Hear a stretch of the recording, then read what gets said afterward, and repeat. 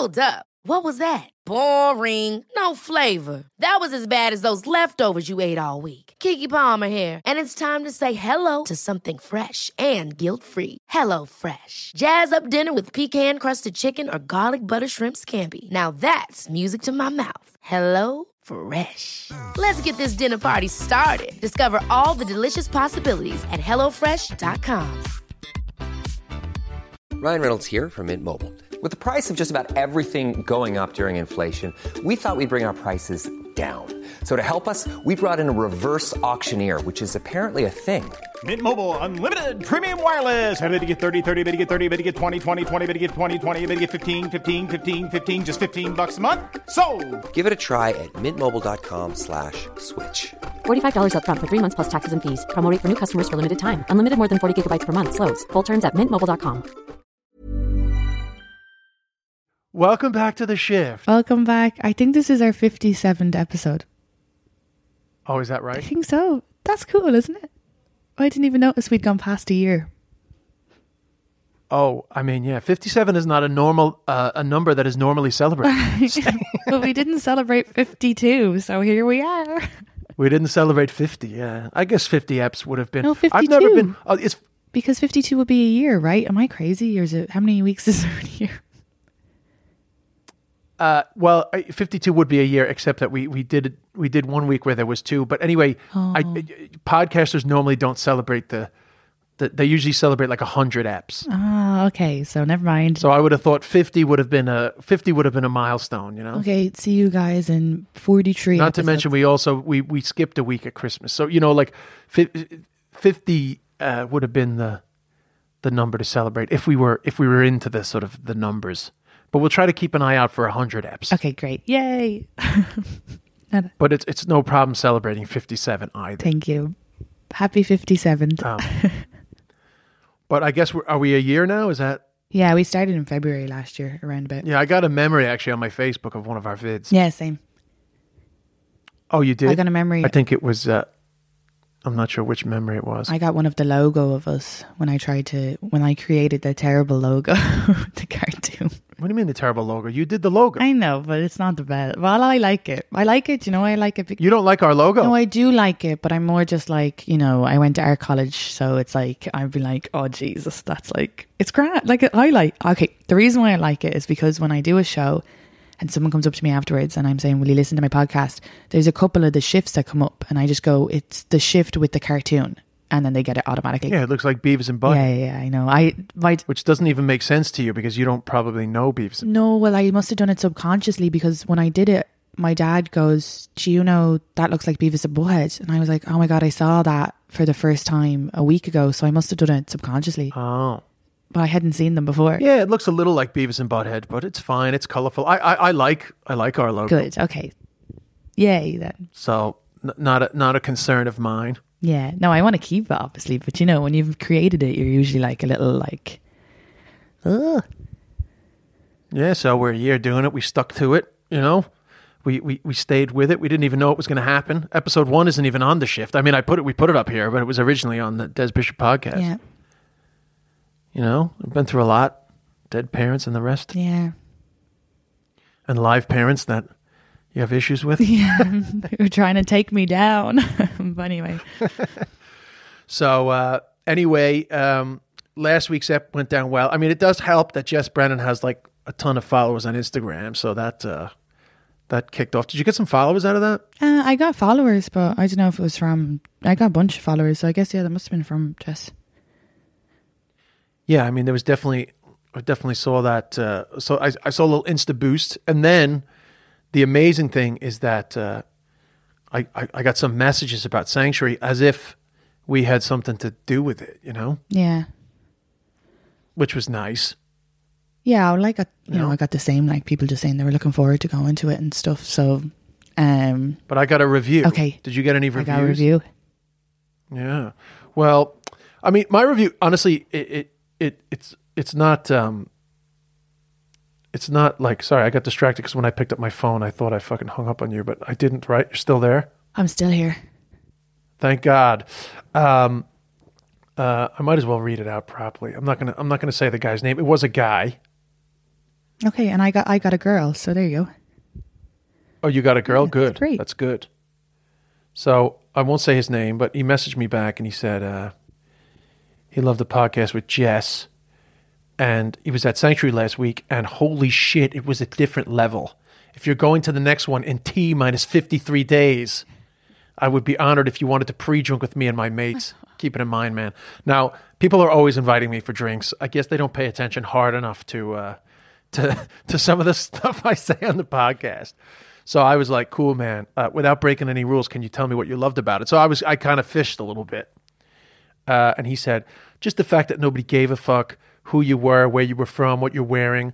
I went on my own, and within 2 minutes of getting a drink at the bar, I was sitting in the smoking area with a group of about 10 people I'd never met before, talking to them like I'd known them all my life.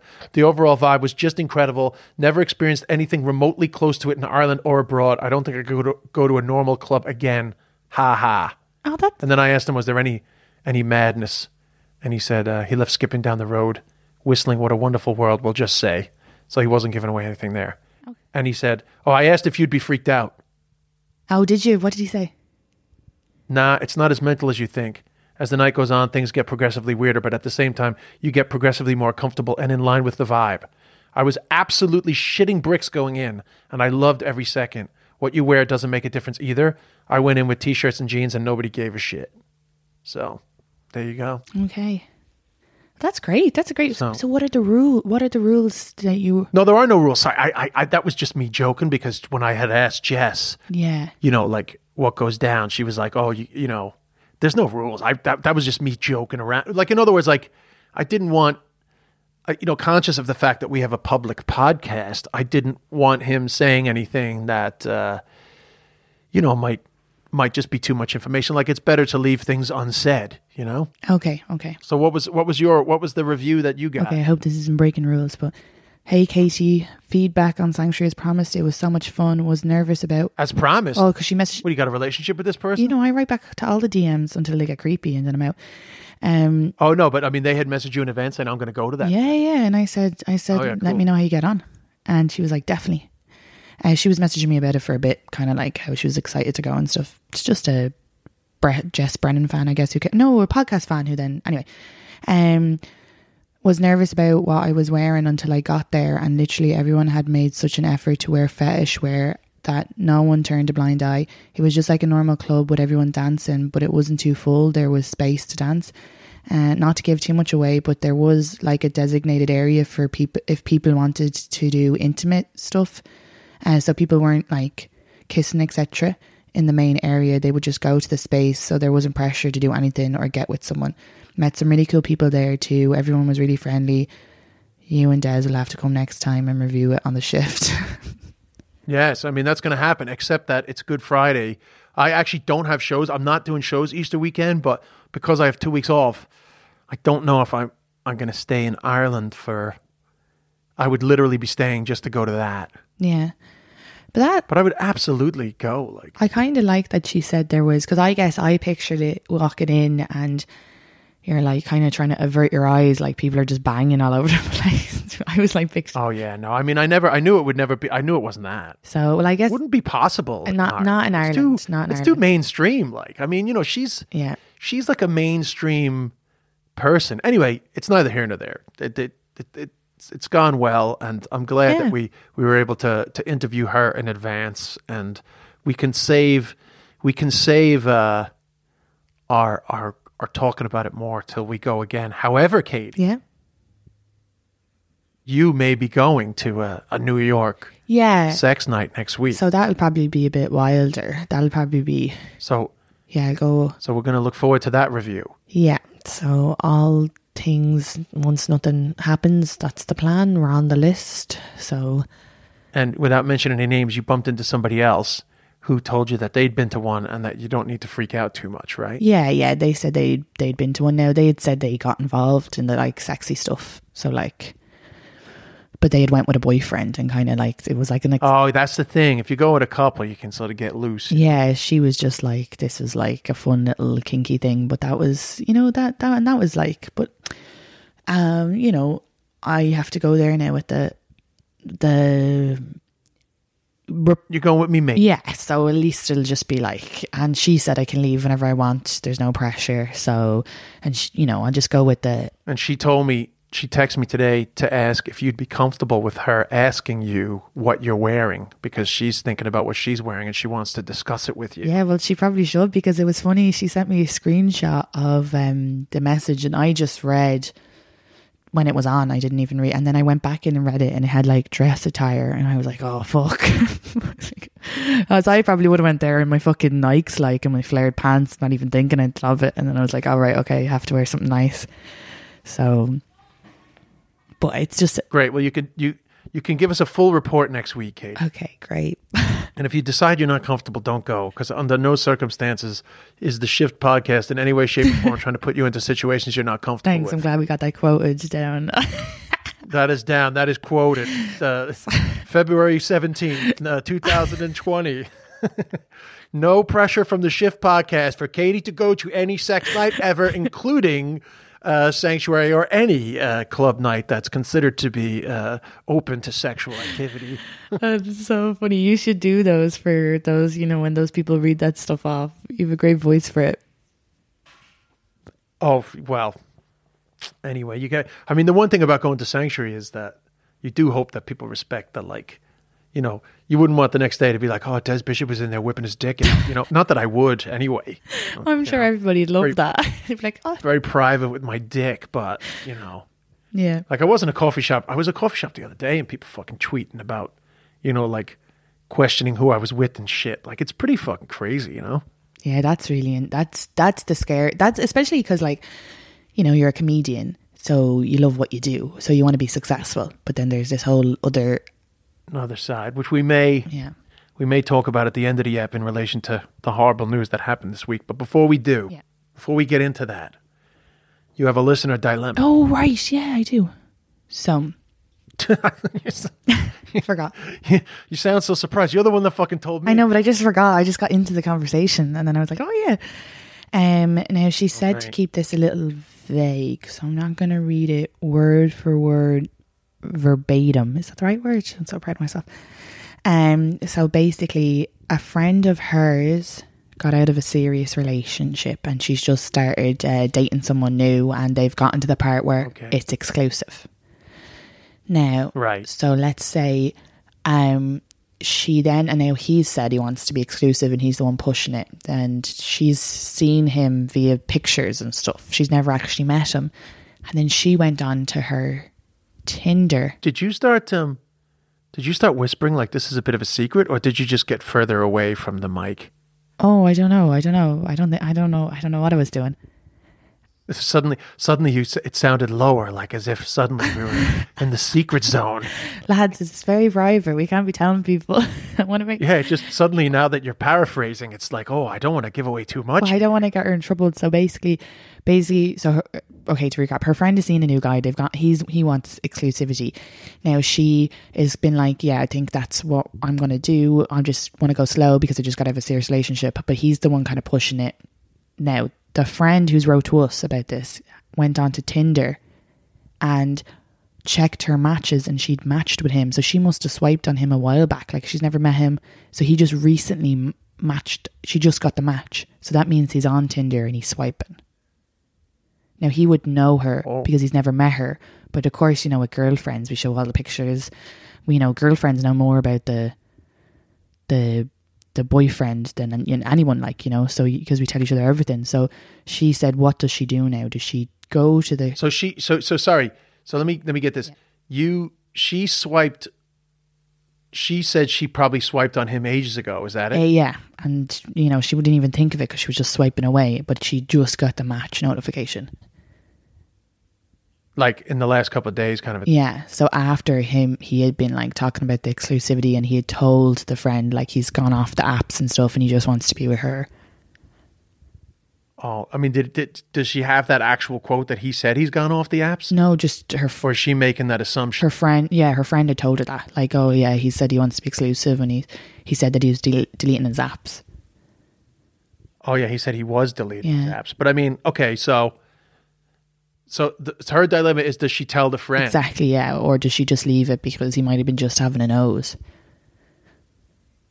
Well, he's definitely having a nose. And I guess my immediate reaction would be he has every right until the friend says, yeah, let's be exclusive. Yeah, so I'm not...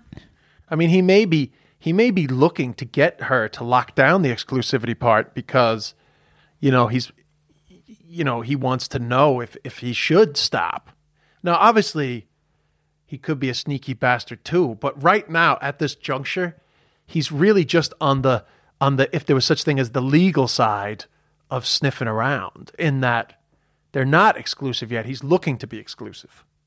Yeah, that's what I'm trying to read. Correct? I'm trying to read now to see if they'd actually but if they did just say they're exclusive, it was just happened. So it's hard to understand now if she means, or else that the friend hasn't confirmed on the exclusivity. But How old are these people, by the way? They're like in their 30s, I think.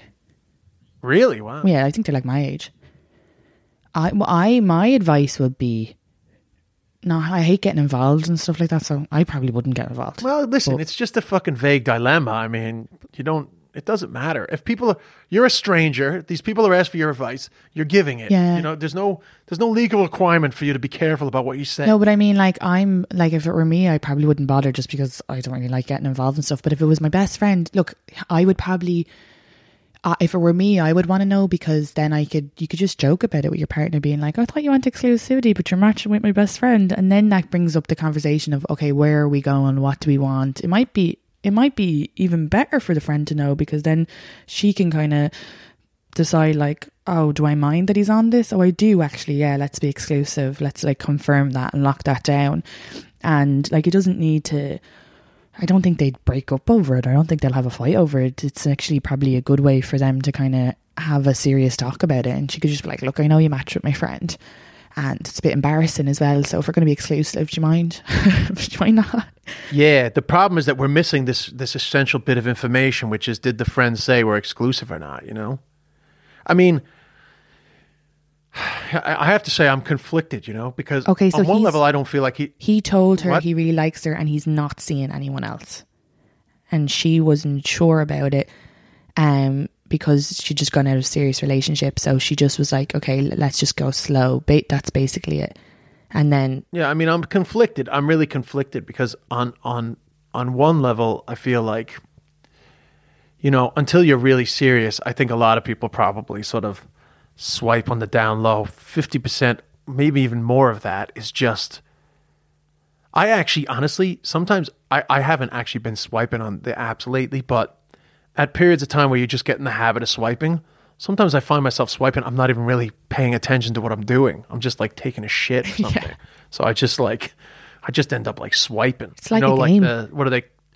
Well, they call that like the game. It's like the game scenario, or the game effect, the gaming effect, that you almost treat it like a video game. So on one level, it's really not that serious. So if she did decide to tell her friend for the crack, it's like, hey, Mr. Exclusivity is still swiping, I think. yeah, I think Then- I think just tell. And Well, I haven't. Well, I'm not. That's not my advice. Oh, okay. This is my on one level possible scenario. I feel like it's not a big deal, because actually what he's doing isn't really a big deal either, and but on the other side, I feel like, why would you get involved in somebody's business when, you don't, it's not your business.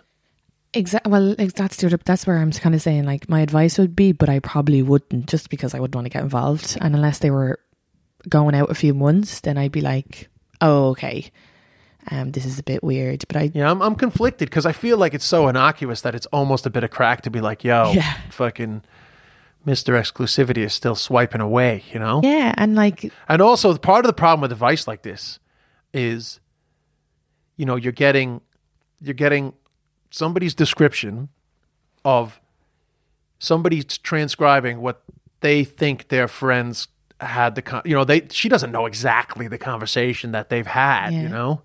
So it is tough, to say whether you should say something or not, and I think I mean, maybe here's a safe way, maybe she should just, and the next time they're having a conversation, without making it obvious, just verify like, exactly what he's saying to make sure that, that she may have like maybe misinterpreted how serious it is between what they have said, like in terms of, is it clear that he said he wanted exclusivity and she still hasn't said yes to that yet? Yeah, no, I think I think you're right. I think that's the best advice. Now, I do think since this person wrote in, it's bothering her. So I think for her own peace of mind, she would probably have to say something just to. Well, she should clarify first where they're at. Yeah. And then if she thinks that, it's, she should just make sure, because her friend wants to go slow. So this might help her friend to make the decision of, you know what, actually, I'm going to tell him, listen, like, you actually, just so you know, you matched with my friend and I'm totally cool with that, because actually I'd rather just take it a little slower too. So she just needs to make sure where her friend is at before she brings it up, because it may be the very thing that helps her friend to just fucking put the brakes on it, Like, not fuck it up, but just kind of, because it might also be the thing that says to him, well, that's why I've been trying to get you to clear it up, because, I'd be happy to stop, looking for other people, but And as well, it might also make her be like, shite, actually, I do want to be exclusive. Also, second thing, if they've been seeing each other a while, I find it hard to believe that he doesn't know what the friend looks like. Well, like, he could have been just swiping and not realise. But you always know what the friends look like, via Instagram or something. You wouldn't, yeah. Anyway. Well, I don't know. I don't know how long, I don't. But the problem with a lot of these dilemmas is you don't know the exact details, Yeah, but the thing I think But that's a good dilemma. That's a toughie, Yeah, and I think you're right about the. But like, I'm always aware, in the age of swiping, I'm always aware that if I've started to sort of fool around with somebody, but it's not serious, I'm always aware that the potential for a problematic swipe exists. But I also think, but that's just embarrassing. We're not in an exclusive relationship, so of course I'm still going to swipe away. Yeah, no, I agree with you. So that's why I think like it's not really that big of a deal what he's done. Plus, I just, her timing of it. I hope she's 100% sure that it didn't, that the swiping situation was definitely that he swiped recently. Yeah, it could. But I'll trust that she's 100% sure of that. It could have been as well, like maybe he deleted his Tinder and then I don't know. I don't fucking know how these things work. Who knows, yeah. But anyway, but I think it's good dilemma. I think as well with swiping, it's just fucking swiping. People just do it to feel good about themselves. Like, I think if he messaged her and was like, hey babe, you want to fuck tonight or something, like cancel, then you'd be like, oh shit, okay. And you'd be like, she could even be like, actually you're seeing my friend.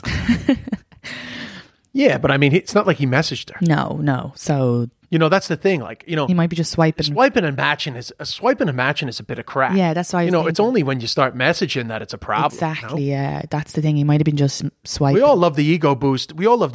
Of a fucking it's a match. Well, I had a friend who was out on a date with a guy, and I think this was like third date because they'd already like.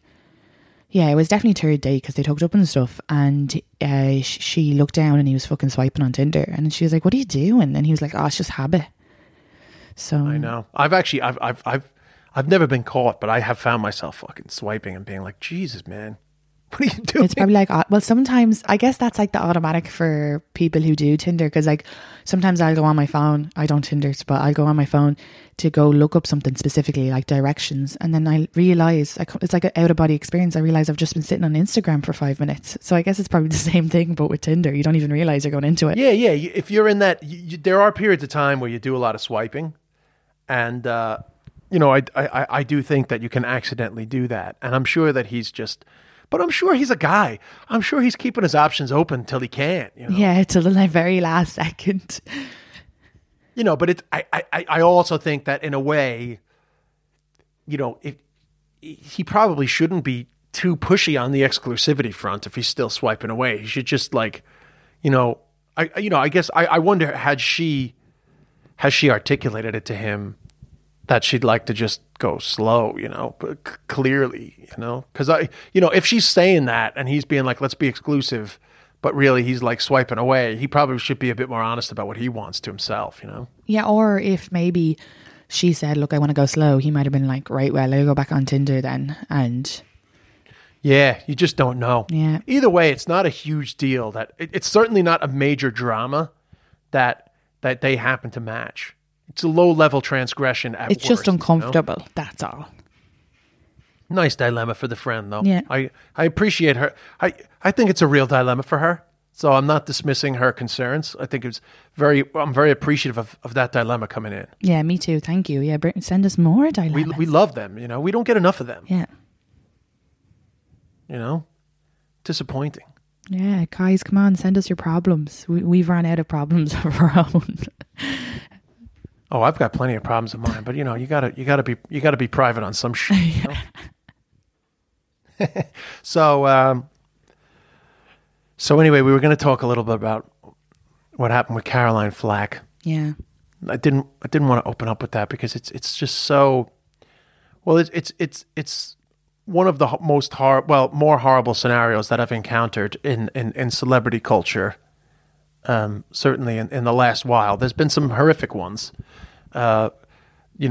Even before and after Me Too, and before that again. I mean, there has been some horrifically tragic stories, but this is one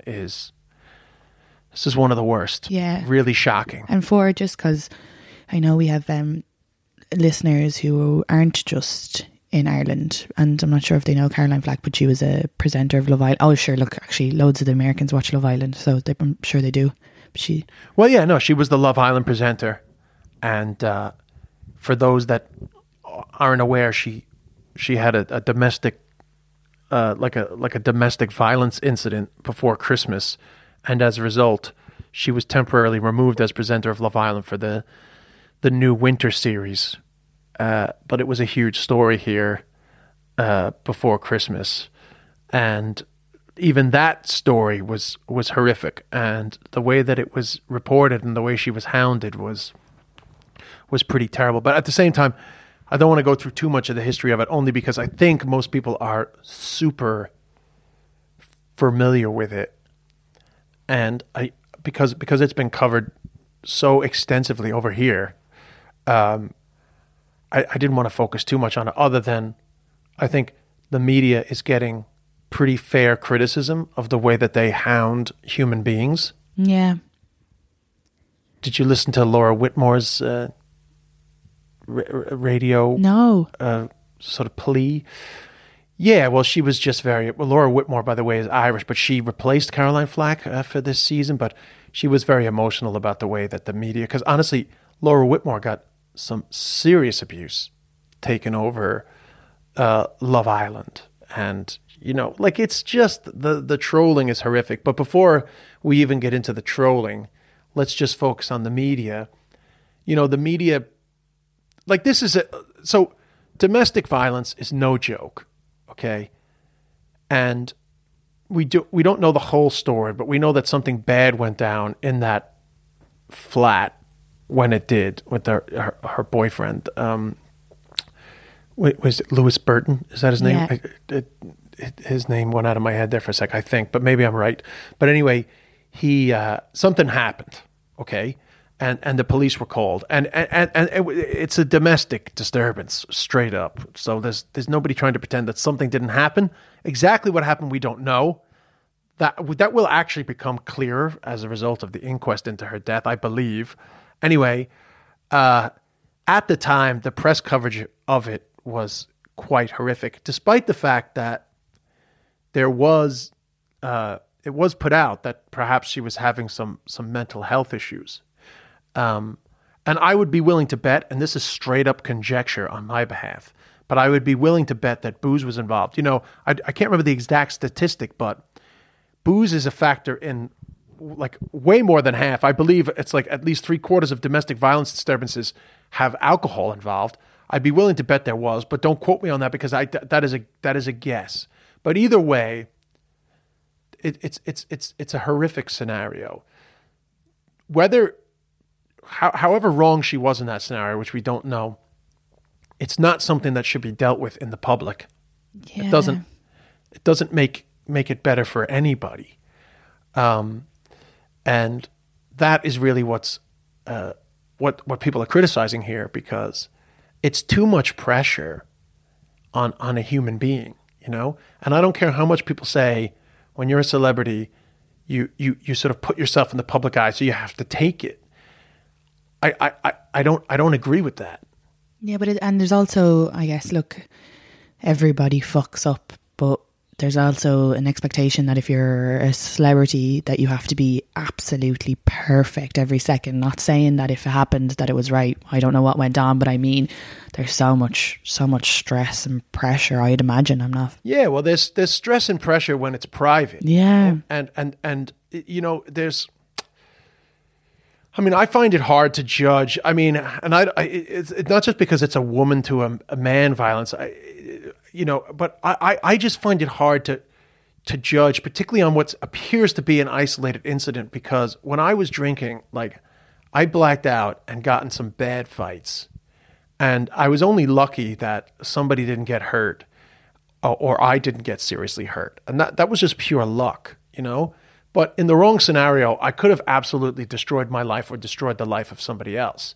So, you know, I just consider myself lucky. So I don't get overly judgmental. At the same time, I'm not dismissing her behavior. But at the same time, I know that police being called to your apartment, being arrested, being let out on bail, and having to face the consequences of your actions is more than enough stress for any human being.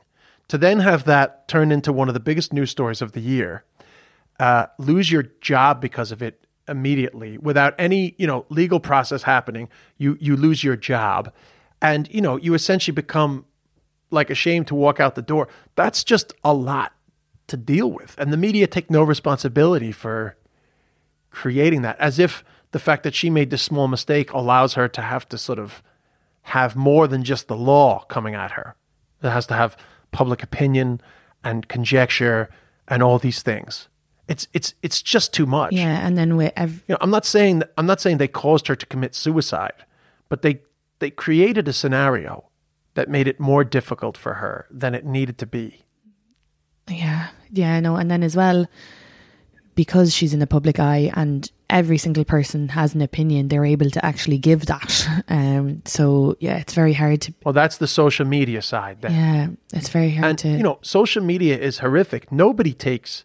Well, most people don't take responsibility for their behavior on social media, and even today, if you go on Twitter, there's a ton of arguments about whether the Crown Prosecution Service should have taken the case. And the thing is that, and even, you know what? We can't even criticize because we're literally sitting here talking about it. Mm-hmm. So we're all fucking talking about it. We're all actually part of the problem, which is we all have an ability to get our opinions out there, you know? But I would like to think that the point that we're trying to put out is that the abuse part of it is more hurtful than people realize. And very few people have to take responsibility for what they do.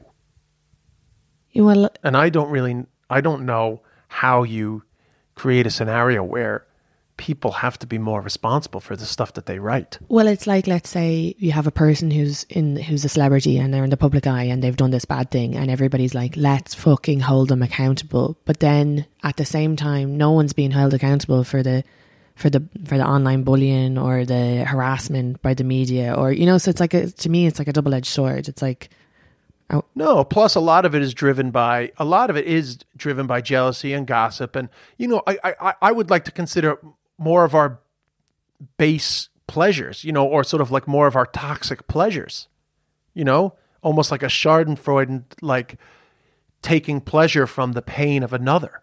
Yeah. Absolutely. And I think that's a real thing. And I think that, unfortunately, as the internet has done with so many things, it's allowed that to be multiplied, you know? Yeah. And like, I've no proper knowledge about the way the justice system works. I should. But I guess what I read was that they really only let that go to trial if they feel like it's going to be a repeat offence and that there wasn't really evidence there for that. So that's kind of where people were like, did it need to go that far? So it's Yeah, from my quick reading on the Crown Prosecution Service criticism, I mean, on paper, they've done nothing wrong. All the stuff about the boyfriend saying he didn't want to press charges, of course you have to discredit that, because so often, as we know from battered spouses, that they'll say no, don't press charges, because they want to be forgiven, or they're afraid of the long-term effects of having brought them to court. So it can be fear-based, or it can be naivety-based, or it can be a desire to think that next time is going to be different. And we all know that you can get stuck in these cycles of violence, So I completely understand why you would just ignore his desire to have the charges dropped. But on the flip side, what seems to be this one isolated incident, you would have thought that there was an alternative to just bringing it to trial. Like, it did seem excessive to me. But at the same time, I do understand, and I get some people throwing out with pure anger that if it was a husband to the wife, that we wouldn't be saying this, which I don't really know. But my understanding of it has always been, and again, it might be completely wrong, but that these cases are really hard that it's actually hard to kind of prove sometimes, and it's hard to get it to go to trial, and there's a lot of people who. So it's just, this one seemed to have...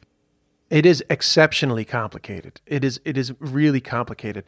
It does seem to me that her management company, who has said that they were pursuing a show trial, I feel like they have a bit of an argument, because, and I'm happy to open myself up here to people saying that you wouldn't say that if it was the other way around.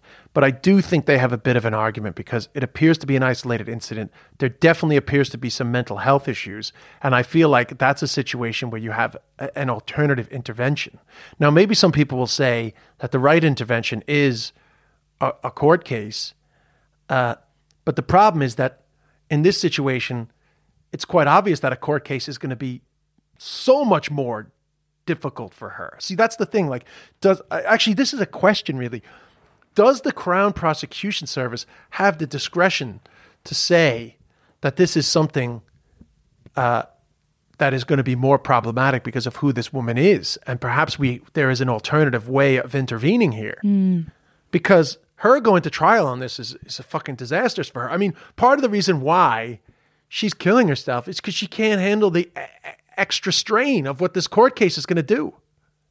Yeah, because absolutely, because if it were, and look, I've had experience where I've witnessed women be violent with men, and it's awful as well. They're both equally awful, and so we're not saying that, but when that happens regular day-to-day basis, you're only dealing with maybe your family or your close friends knowing about it until whatever happens. But this was every single person. Yeah, it's extra. It's not fair, even though that's, I guess, the price you pay as a celebrity. You know that when you get into it, but these are exceptional circumstances.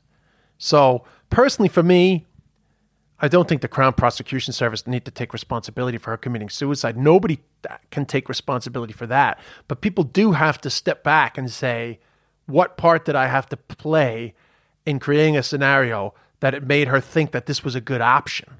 I mean, in the end, she is responsible for her behavior, but you can't ignore the fact that you may have created a scenario that made this way more stressful. That level of anxiety, I can't imagine what it does to your mind, I can't imagine how black she saw the future for that temporary period of time, Yeah, I know it's hard, but I just think, when you've gone out boozing and you kind of, let's say you black out, and the next morning you wake up with that feeling of regret, do I have my fucking keys? Do I have I got my bag? And that must have been,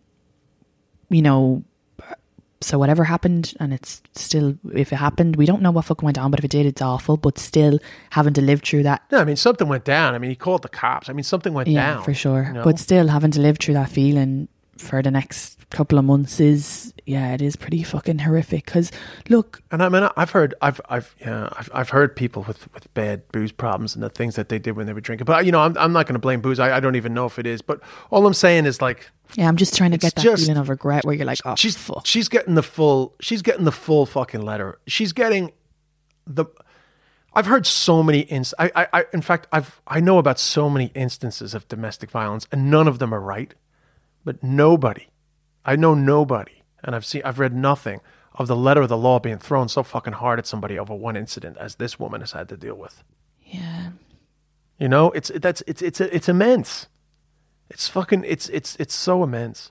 But anyway, I don't know what it is that drives the troll behavior, but let me just give. Just in terms of like how the media don't care, like the British press is really disgusting. Yeah.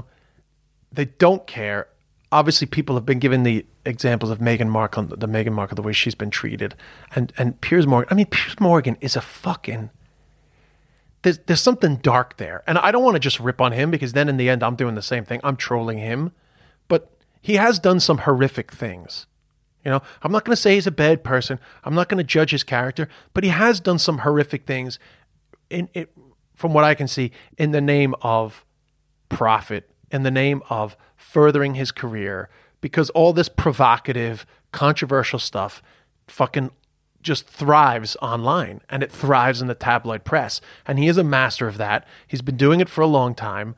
And of course, he's horrified by Caroline Flack's suicide, but he behaves in a way that, in other scenarios, has helped other people to have extreme stress, which is unfair, right? So the British press is particularly bad. But let me just give some like 2 low-level examples of unnecessary stress that the press caused to me, but then particularly in relation to one of them. Stress that they created to somebody else while blaming me, right? So the first instance is probably less intense, which was I had this show years ago in Limerick, and there was a consistent disruptor at the show, and eventually I lost my patience and I told them they had to go, right? Now, it turned out that this person had a severe disability and had no way of stopping themselves shouting out, which I didn't know until literally, I think somebody shouted out as they were leaving that actually like they're disabled or something.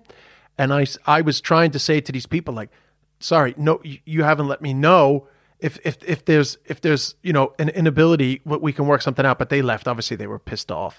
And I was very angry at the venue that they hadn't told me that there may be some consistent disrupting. Just ignore it because it's somebody that can't stop themselves from shouting out.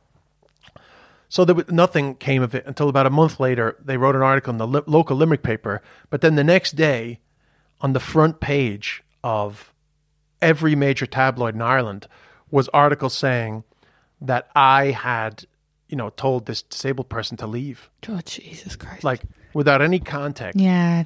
As if I was,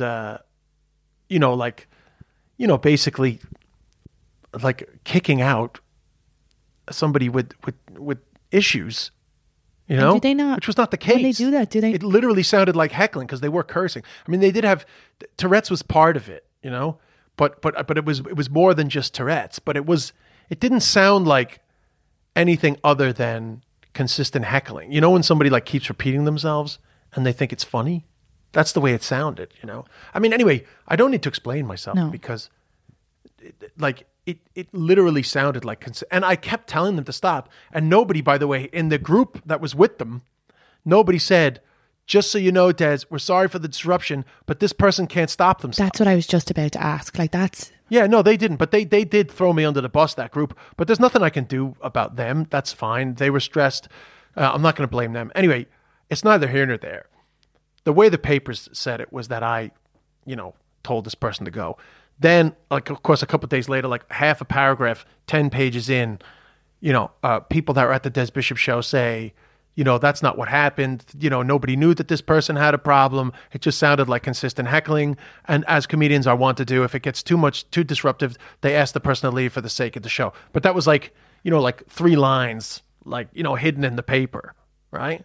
So then I had to just deal with all this fucking stress. Now, that's not huge, right? I'm not comparing it to anything, but this is not a comparison.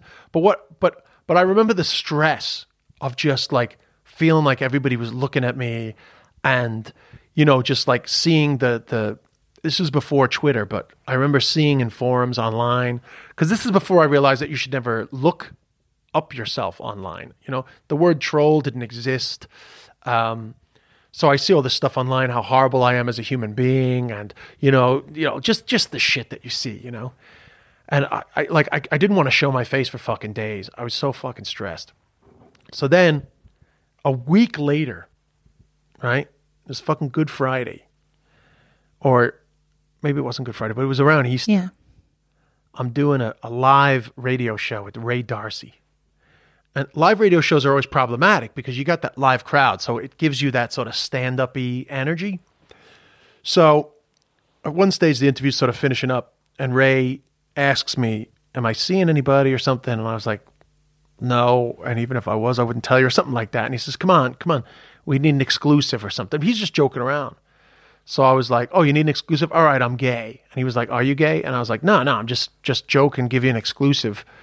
And then he said, I think he said something like, are you comfortable with your sexuality? And I was like, yeah, I'm comfortable with my sexuality. I'm doing a show with Derek Mooney next week, right? Now, number one, I didn't think that Derek Mooney was in the closet, right? I just thought he was gay. And by the way, I am more than aware that it was a shit joke, but it was just like a stupid fucking improv, right? But Ray Darcy responds by saying, oh, we better go to a commercial break before Des Bishop outs somebody else, right? But he's joking too, okay? Yeah. Next day, every front page of every tabloid in Ireland, Bishop outs Mooney. Jesus. Was Mooney? I don't know who Mooney is now. I have to go Google him. But he is. It's all right. You're outing yourself as somebody who knows nothing about Irish media. I got a lot of messages from people saying, "How the fuck did Katie not know who Miriam O'Callaghan was?" I'm like, the more we do this podcast, I've like signed up to the Irish Independent and stuff. I'm like, right, better get back to my roots. Well, anyway, he's obviously a comedian. No, Derek Mooney is a television presenter and a radio presenter. Okay, great. Now let me just explain. First of all, I was not aware that Derek Mooney was in the closet. As it turns out, Derek Mooney was very upset by all this, but he did talk to me afterwards. And he did say that, first of all, I wasn't in the closet. However, I didn't personally want to talk about any of that publicly. Plus, I really, for the sake of my family, didn't want it plastered all over the paper. And it was, I was younger at the time. It was more in hindsight, years later, I felt even worse because, first of all, I was not outing Derek Mooney. I just told a stupid fucking joke without being aware of any consequences. But what bothered me at the time was that I never had the sort of the wherewithal to turn around and say, I am not outing anybody. I made a dumb fucking joke about something I don't even know about. You, and nobody would have paid any heed to that. You are the people that are putting it on the front page of every people. You are outing Derek Mooney. If it's possible to out somebody that's not in the closet, you are the ones that are using me to get your salacious story. Yep, and also as well, though. And while I take full responsibility for my dumb joke, you're the people that are doing it. You're the people that are causing harm. And of course, I feel like a fucking dumbass for giving you the window to do that. But you're fucking with this guy's life. You're fucking with my life. But in this scenario, how they're fucking with me is minuscule compared to how they're fucking with Derek Mooney and his fucking private life. Absolutely. And they're just waiting for some fucking moment to be able to hang their fucking front pages on it without getting sued for fucking libel. But it's also as well, they're saying like whatever you say, even if you got on and you were like, you got on to the radio tomorrow and you go, everybody, Katie's lesbian. And they're like, oh, no, I'm not famous, so they're not going to care. But let's say I was famous in this scenario.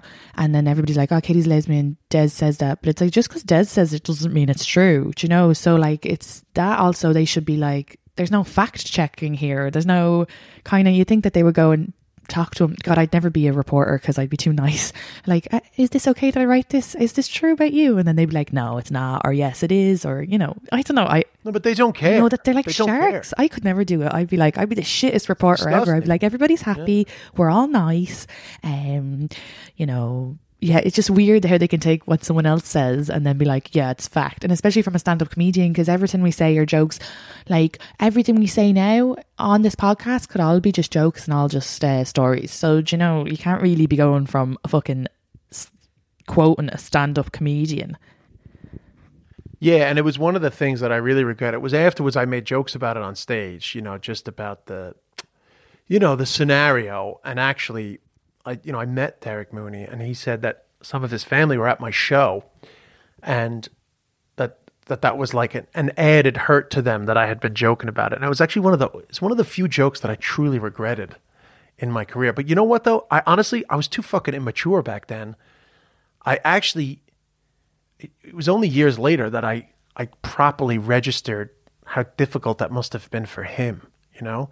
And while I give myself a bit of a break, because obviously I was feeling a bit aggrieved that this throwaway comment had then given them an excuse to fucking shit all over me while by really causing this guy pain. So there was an element of me feeling aggrieved. So I understand why I thought I had the right to sort of vent out.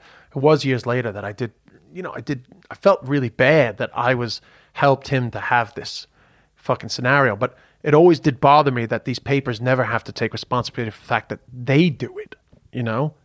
Yeah. And also, even so many of these big tabloid storms, they aren't storms until they make them storms. So a lot of times things aren't big issues and then they turn them into one, you know? No, exactly. And like what you said, they did exactly what they're saying you did, which is like... Yeah, but they're fucking disgusting, you know? They really are. Like, I'll take responsibility for my actions, but they very rarely take responsibility for theirs, you know? I mean, they had to take responsibility over the phone hacking, you know, and the news of the world went under for that. But, you know, more often than not, they only take responsibility at times like this. But what, it takes the suicide of a fucking of a woman at the peak of her career to make them go, oh, right, these people have fucking feelings. You know, because honestly, I mean, I've talked about this with a few people. I won't mention any names, but like, I love my life, you know, and I'm quite happy to take the good with the bad in terms of like whatever level of notoriety I have. But it's very difficult to point out how fucking stressful it is when you end up at a period of high visibility online or in the media. It's so fucking stressful. Yeah, I can't even I can't imagine. Those two examples are only two of many, you know.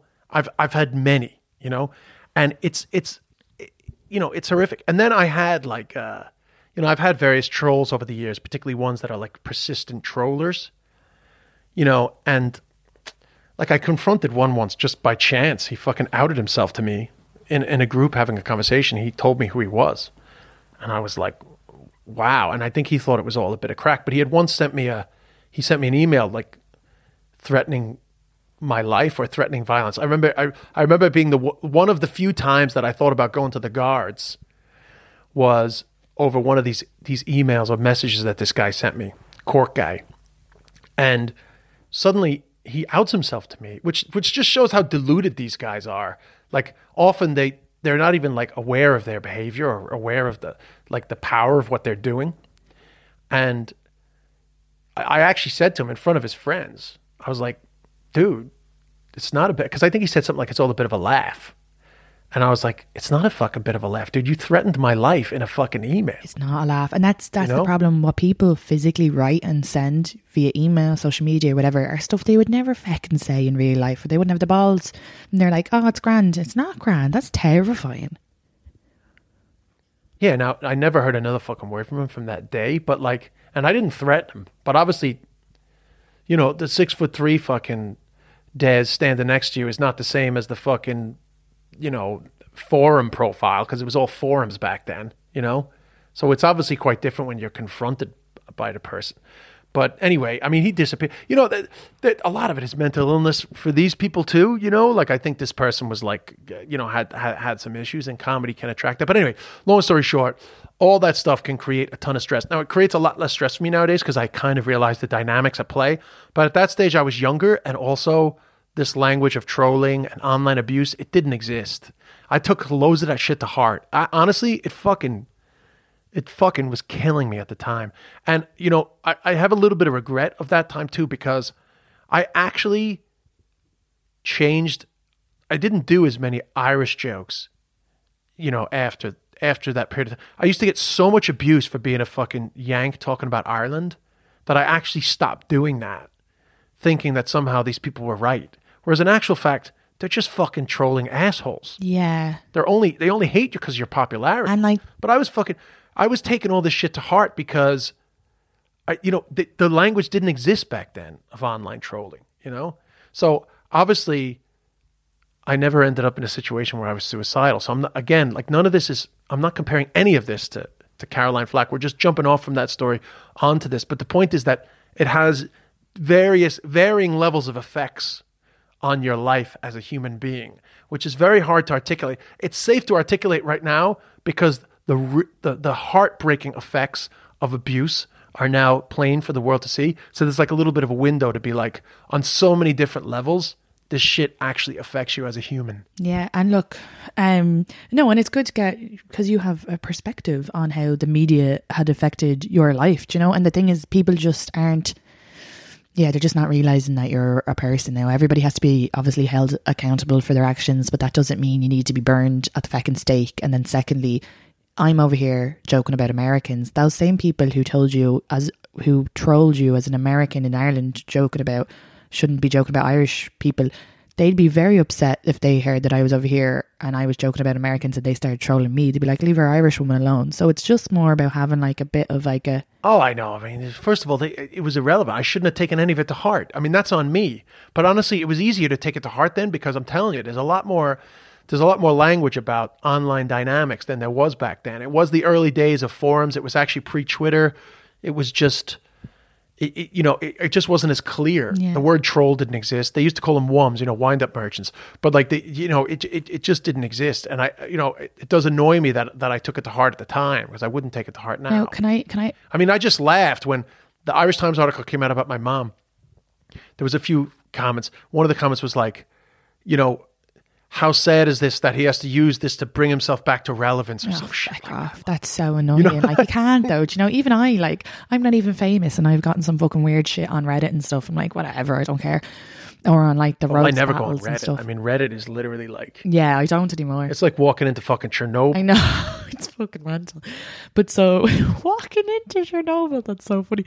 But I want to say something and I hope I don't get murdered for saying this. But basically you said there that some people would be like, oh, if this was a guy and he had hit his girlfriend over the head with a lamp or whatever went down. Oh, but now, I'm sorry, there's a lot of famous male actors who kind of, what's your man, Batman, and then there was that other guy's brother. What's your man, Batman or Christian Bale? Then there was a story going out that he'd hit someone, and now that's all awful. Don't fucking be hitting people, but he didn't lose his job. It was investigated or whatever. Like this this woman lost everything over a thing that hadn't been properly investigated yet. Now look, when it is, it could come out, but I mean.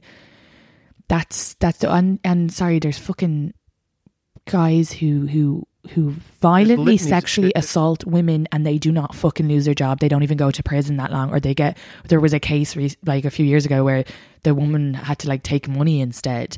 So I'm sorry, the comparison. Oh, if it were that comparison is not. Comparison is nonsense. I mean, there's just so many I think examples. They were just like, let's take her down a bit, and that's the thing. Like, don't like, they're like, oh, if it were a man. Actually, if it were a man, I'm sorry, there's a lot of men who were in the public eye getting away with stuff. So, and they're not losing. No, 100. I mean, I 100%. I think you're right. I mean, I think it's more likely that there was somebody in the Crown Prosecution Service that thought, let's use this as an example to make clear that women can abuse men too. Yeah, and they can. Which is not fair. And look, no, but they can, and it's true, and I've seen it. And I think I'm very much a, you know, I just, I know how hard. No, I know, because you've seen it. I know you've seen it. But I don't think that's fair to be like, let's use this and make a show. And it's not like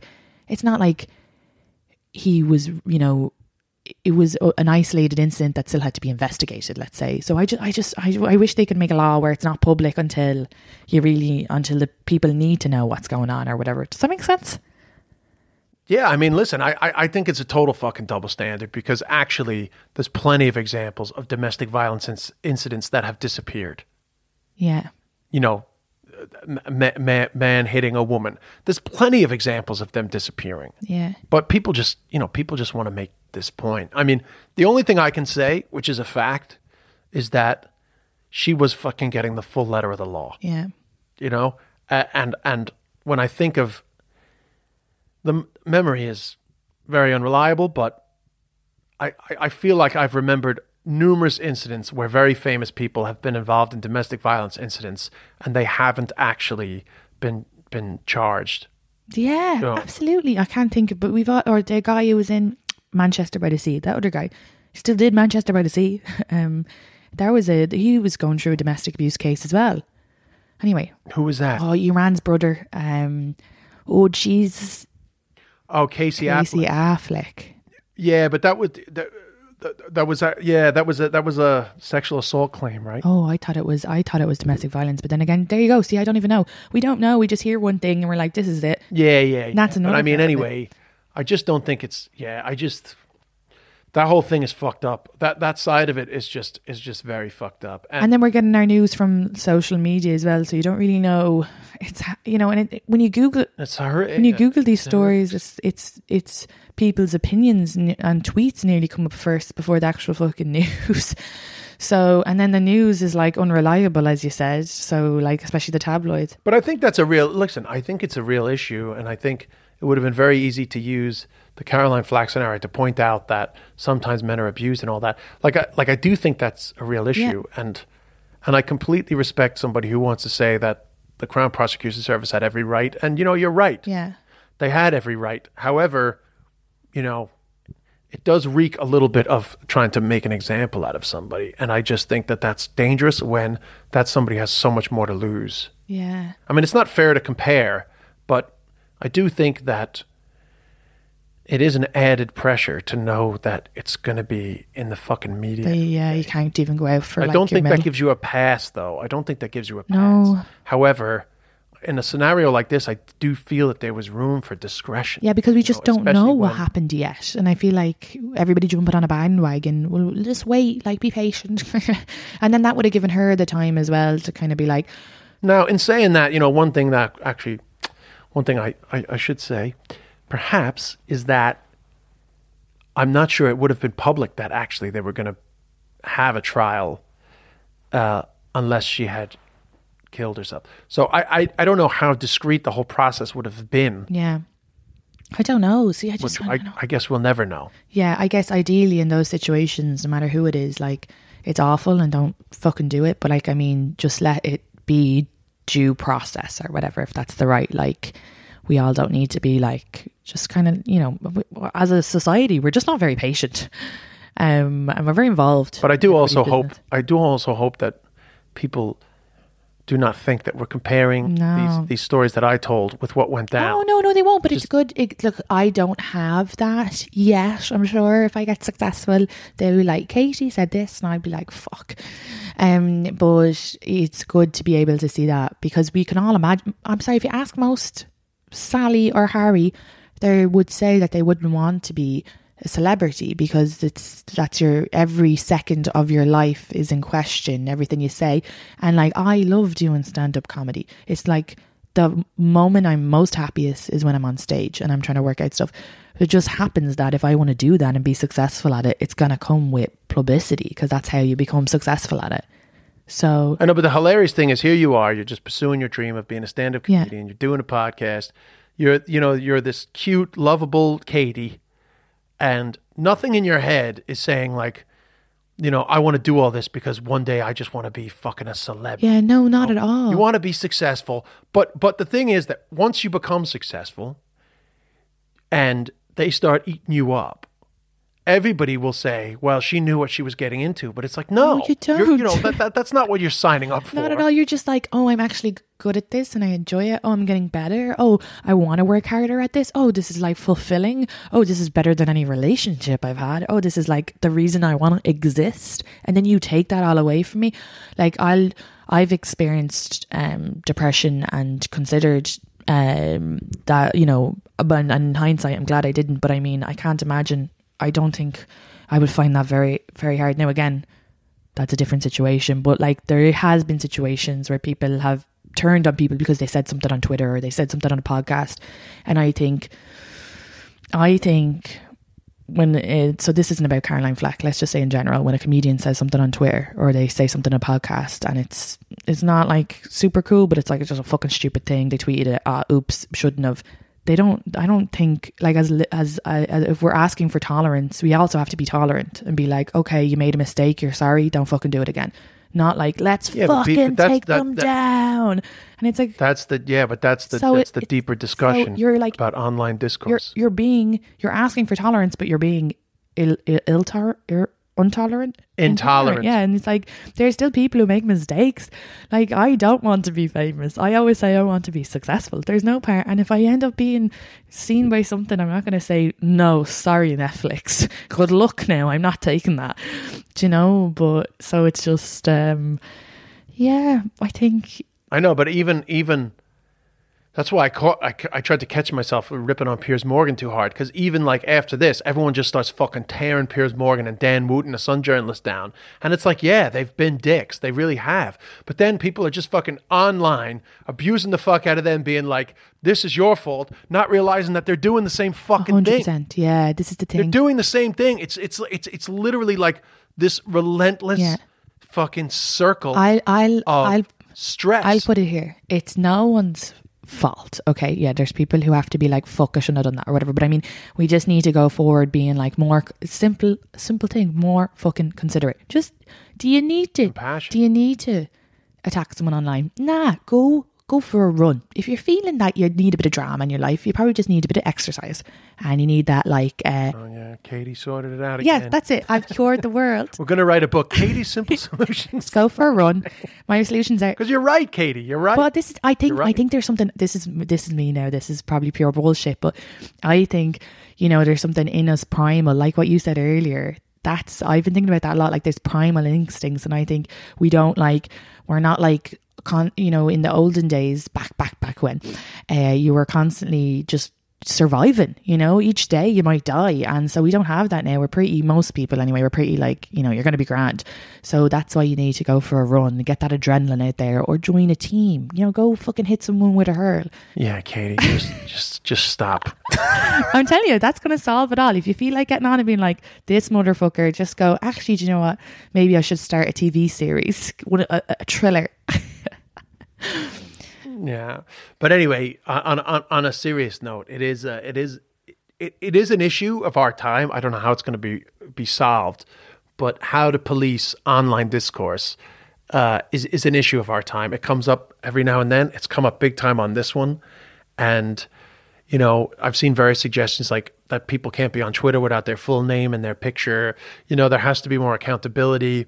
These things do come up. But these websites, they can't police it. But the media can be policed. But unfortunately, the regulations have never seemed to work. It's really tough. That's it. Somebody said last night, when the internet gets you, you're fucked. I don't know who. But you have no idea. I mean, I've been there. Like, I've had a few annoying ones over the years. I'm not going to get into anymore because I'll just get in a bad mood. But yeah, it is stressful, man. Yeah. Fuck, it's so stressful. I remember I had one not that long ago. Like, my mom was fucking sick. Fucking shit's kicking off online. I had other shit going on. And it's just like, I don't fucking need this shit right now. Especially when it's for, like both of those scenarios I gave were like, well, one of them was like, I didn't do anything wrong. And it got written about as if I did something wrong. And then with the Derek Mooney thing, it was like, I'd done something like quite low level stupid that got turned into fucking high level insane. and that was not my fault, you know. And you're just sitting there and this going like, Jesus Christ, like I'm catching so much stress for something so low level, and it was the same with fucking another one a few years ago, like, and the fucking, you know, just dealing with all this real life shit, and all these people are fucking just chiming in on like a not even like real scenario, you know. Yeah. It's fucking so stressful. It's so stressful. Do you think that happens more though in Ireland or the UK than it does? Now, I just don't read shitey magazines, but I'm just thinking for American celebrities, is it a little less that? No. Okay, you think it's just as bad? No, it's worse. I mean, there's TMZ. Oh, see, website created for it. I just don't read this stuff. You know, page 6 on the New York Post. Okay, yeah. You know, and then just online. I mean, did you not see what happened to Gayle King last week? Because she asked a woman about Kobe Bryant's transgressions, and the fucking hell she caught. Snoop Dogg actually said something quite violent. You know, he's apologized in the meantime, but no, these fucking online things kick off all the time. Well, I know about the online thing because I can see it. I've known comedians who've been taken down or had jobs taken away from them, but I was thinking more about the like the high celebrities. Like I was thinking like of Jennifer Aniston or whatever. I was just wondering if there was similar, because I non-stop. Every time you go in a fucking pay for something at a CVS. Look at all those magazines. Yeah, I guess because I just grew up with like it's all bullshit about them. The Inquirer. Yeah, you're right. Yeah, Jesus. It's all that. Yeah. You know? Anyway,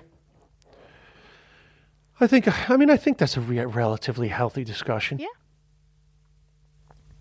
You know? I mean, everyone's had their few cents on that.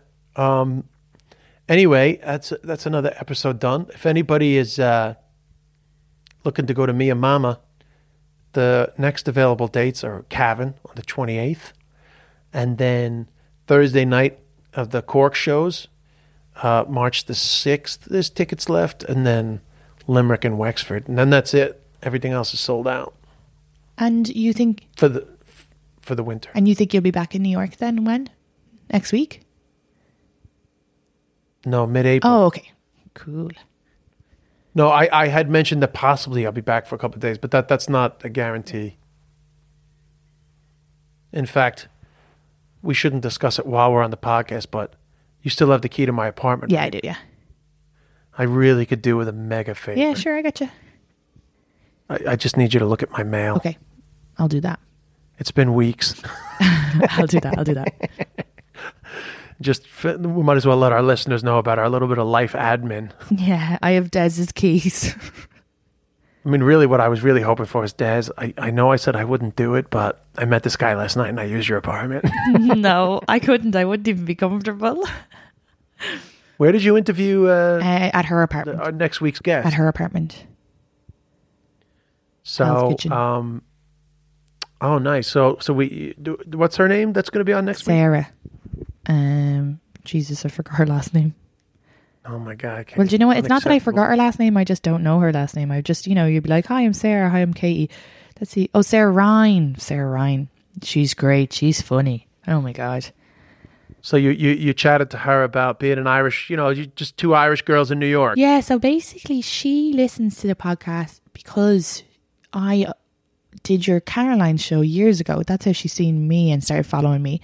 And then she started listening to the podcast. So she listens to podcasts and she messaged me going, look, I got tickets to your New York Comedy Club show. So she came out and I messaged and said, look, if you want to come for a drink, there's a bunch of Irish people out. So she comes and she literally is like the star of everybody's just gathered around listening to her.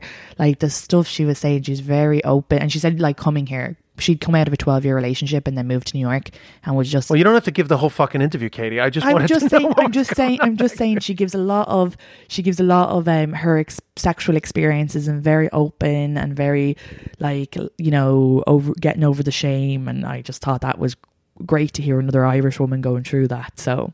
Oh, that's great. So that's coming up next week. Yeah, I'm excited. And...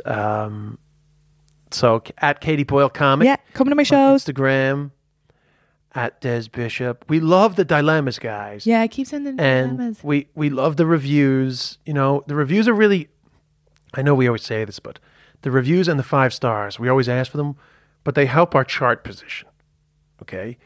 And, even though our listenership is actually very hot, like we're at a peak like we've had bigger spikes in listenership, but in terms of like what's become like our base listenership, it's quite a bit up in recent times, which is great. But it's really the 5-star reviews and the 5 stars and the reviews and the comments and stuff that really help the old chart position. If you listen on iTunes, if you listen on Spotify, which we keep increasing our listenership on Spotify. If you listen on Spotify, do take a screenshot, put it up on your Instagram stories, and make little comments about. It's always good when you make like a little quote or something. And any feedback on this, which was like a lot of heavy stuff. Any comments are welcome. Thanks so much for the feedback last week. Thank you for the dilemma. More dilemmas, please. Yeah, thank you, Katie. Any final words? Well, just if you keep 5-starring and give them reviews, it'll help me get successful and then get torn down by the media. So come on, guys. Yeah, if you want Katie to destroy her life, please help us. Make her famous. Make me famous. I want to have a boat. You want to have a boat? Yeah, I'll be out on my boat when they're tearing me down on the media. They'll be like, remember what she said on this episode 57? I'm like, oh, fuck. Wow. A boat. They say the happiest day of your life is the day you buy your boat, and the second happiest day is the day you sell it. Because you never used it. Because it's actually quite a lot of maintenance. Yeah. It's quite a responsibility, So that's fun. I'll be back next week for the intros and the outros. Yep. So we'll try to have a bit of crack with that. I look forward to hearing your interview so I can make my comments afterwards. So I guess next week will be kind of like another dirty app. Yeah, it's very lighthearted, very explicit. Nice. Yeah, so we both told a couple of dirty stories. I'm disappointed I wasn't there. I know, she inspired me to say a dirty story as well. I probably wouldn't have shared, but I went, feck it.